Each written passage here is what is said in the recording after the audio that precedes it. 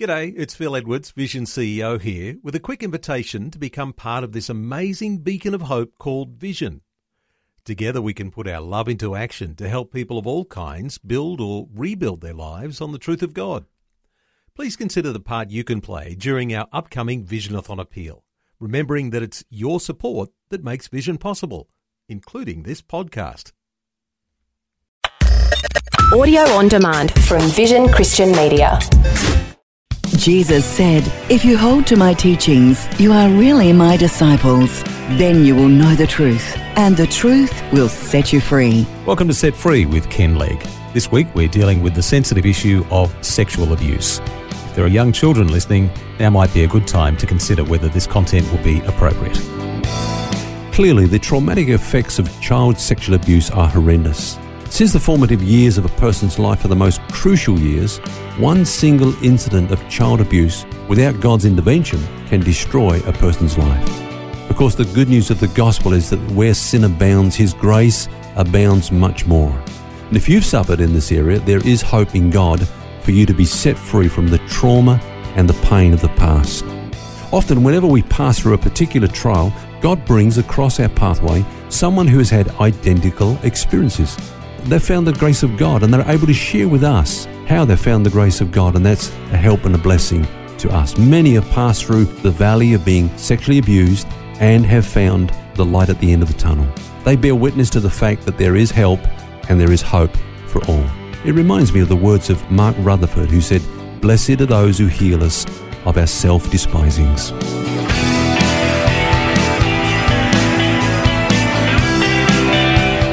This is Set Free with Ken Legg. Hello and welcome to Set Free. Phil here, and with me is author and teacher Ken Legg, and we're looking this week at quite a delicate subject, that of recovery from sexual abuse. Although in many respects we're talking about dealing with our past, whatever it is that we may have suffered. And welcome, Ken. You've been sharing with us how the enemy sometimes wants to confine victims of sexual abuse as hostages of the past. But God's program of recovery involves deliverance from the past, which is quite different, into the fullness of the present, because it's in the present that we actually do find the grace of God. Yeah. And Phil, those who have been sexually abused feel a sense of shame. Okay, that shame relates to what has happened to that person in the past, not what is true of them in the present. That word shame is a very interesting word in the Hebrew. In fact, you can translate it as sometimes meaning nakedness, interestingly, or another means blushing, another contempt or detestation, when you detest something. So shame is the feeling of being uncovered. And that's how often the word is actually used in the Bible. It means to uncover. Shame occurs when those who should have covered us have actually exposed us. Shame attacks our identity, causing us to hate ourselves and make us believe that we are worthless. Now, the first mention of shame, interestingly, in the Bible is when Adam and Eve had just sinned, and we read that they were ashamed because they knew they were naked. Now, their response was to try to cover their nakedness.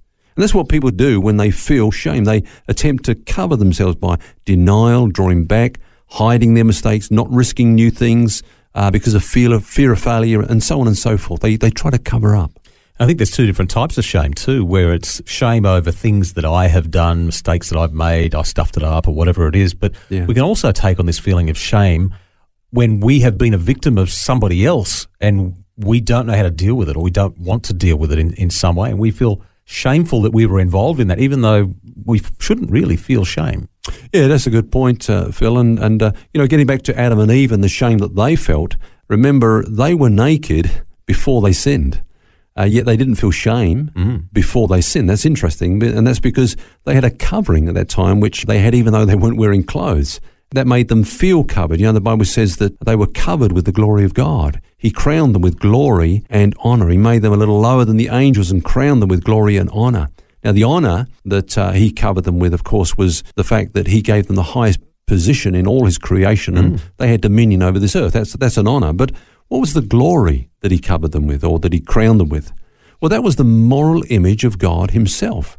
It was God's own likeness. It was through mankind that God was going to reflect His own glory, and the glory of God would shine out morally through man. So that word glory, when you look at that, which is of course the opposite to shame, is a translation of a Greek word doxa, which can mean, amongst other things, a view or an opinion of reality.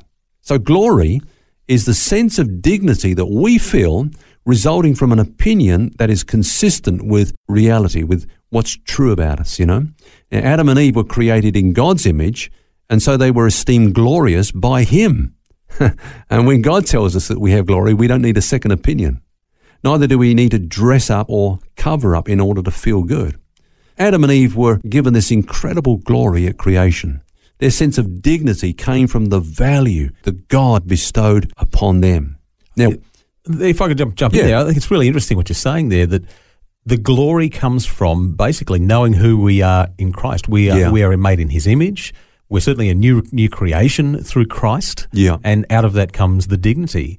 In shame, it's the opposite of that, really, is what you're saying. Yeah. That it's when we take our identity from the things that we have suffered in our past, the things that we deal with from sin, effectively, instead of taking what God has done for us. Yeah. Well, let's look at that definition. That's a good definition. The glory comes from what God has done for us and what He's given to us. So therefore, shame comes when those things are taken from us. And that's what happened at the fall. When man sinned, they lost that glory. They felt the shame and the nakedness that they had, but they didn't feel before, So being uncovered doesn't really cause shame. It just exposes shame. Yep. And that's the consequences of sin. The Bible says all have sinned and come short of the glory of God. Now, our response to shame, as I say, is to try to cover up and to hide. And we do that in different ways, trying to achieve more, to feel good about ourselves, acts of self-righteousness, improving our outward appearance, getting the approval and the affirmation of other people, competing with others. And we're just trying to cover up what we feel is not right about us, But God's answer to the problem of shame is not to cover it, but to restore His glory to our lives.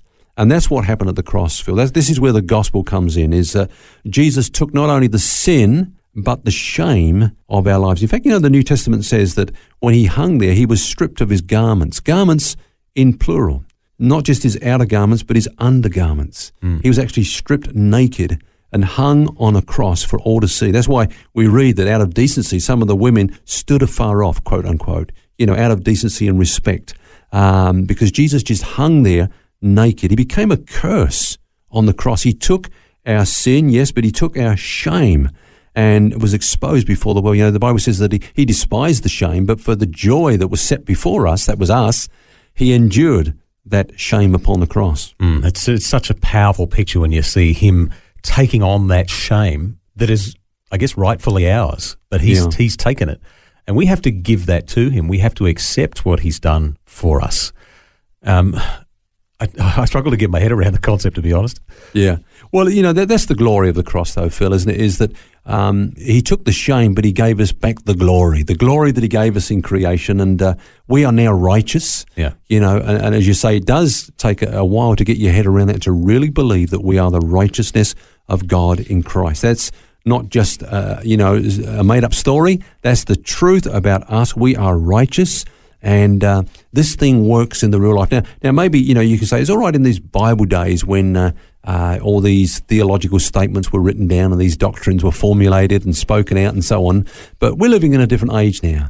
Now, I would say just hang on there a minute. You think of the church at Corinth. Paul says to those people, some of you were fornicators, you were adulterers, you were homosexual, sodomites, even catamites. Catamites are the passive partner in that homosexual relationship. All these things you did and were done to you, and the degrading things and the shameful things. This is who you are. But then he says this, that now you are washed, you are sanctified, you are justified in the name of the Lord Jesus Christ and by the Spirit of God. And so even though they had a decadent past, as it were, they're washed from all that by the precious blood of Jesus, and they've been clothed with the glory of God. I mean, every Christian, doesn't matter what abuse they've suffered in the past, they're actually walking around as, a receptacle, if you like, of the glory of God. And there are times, and I know, when you see flashes of that glory come out of people's life, you see God oozing forth out of our lives. And that's what God has done to deal with the problem of shame. He's replaced it with His glory.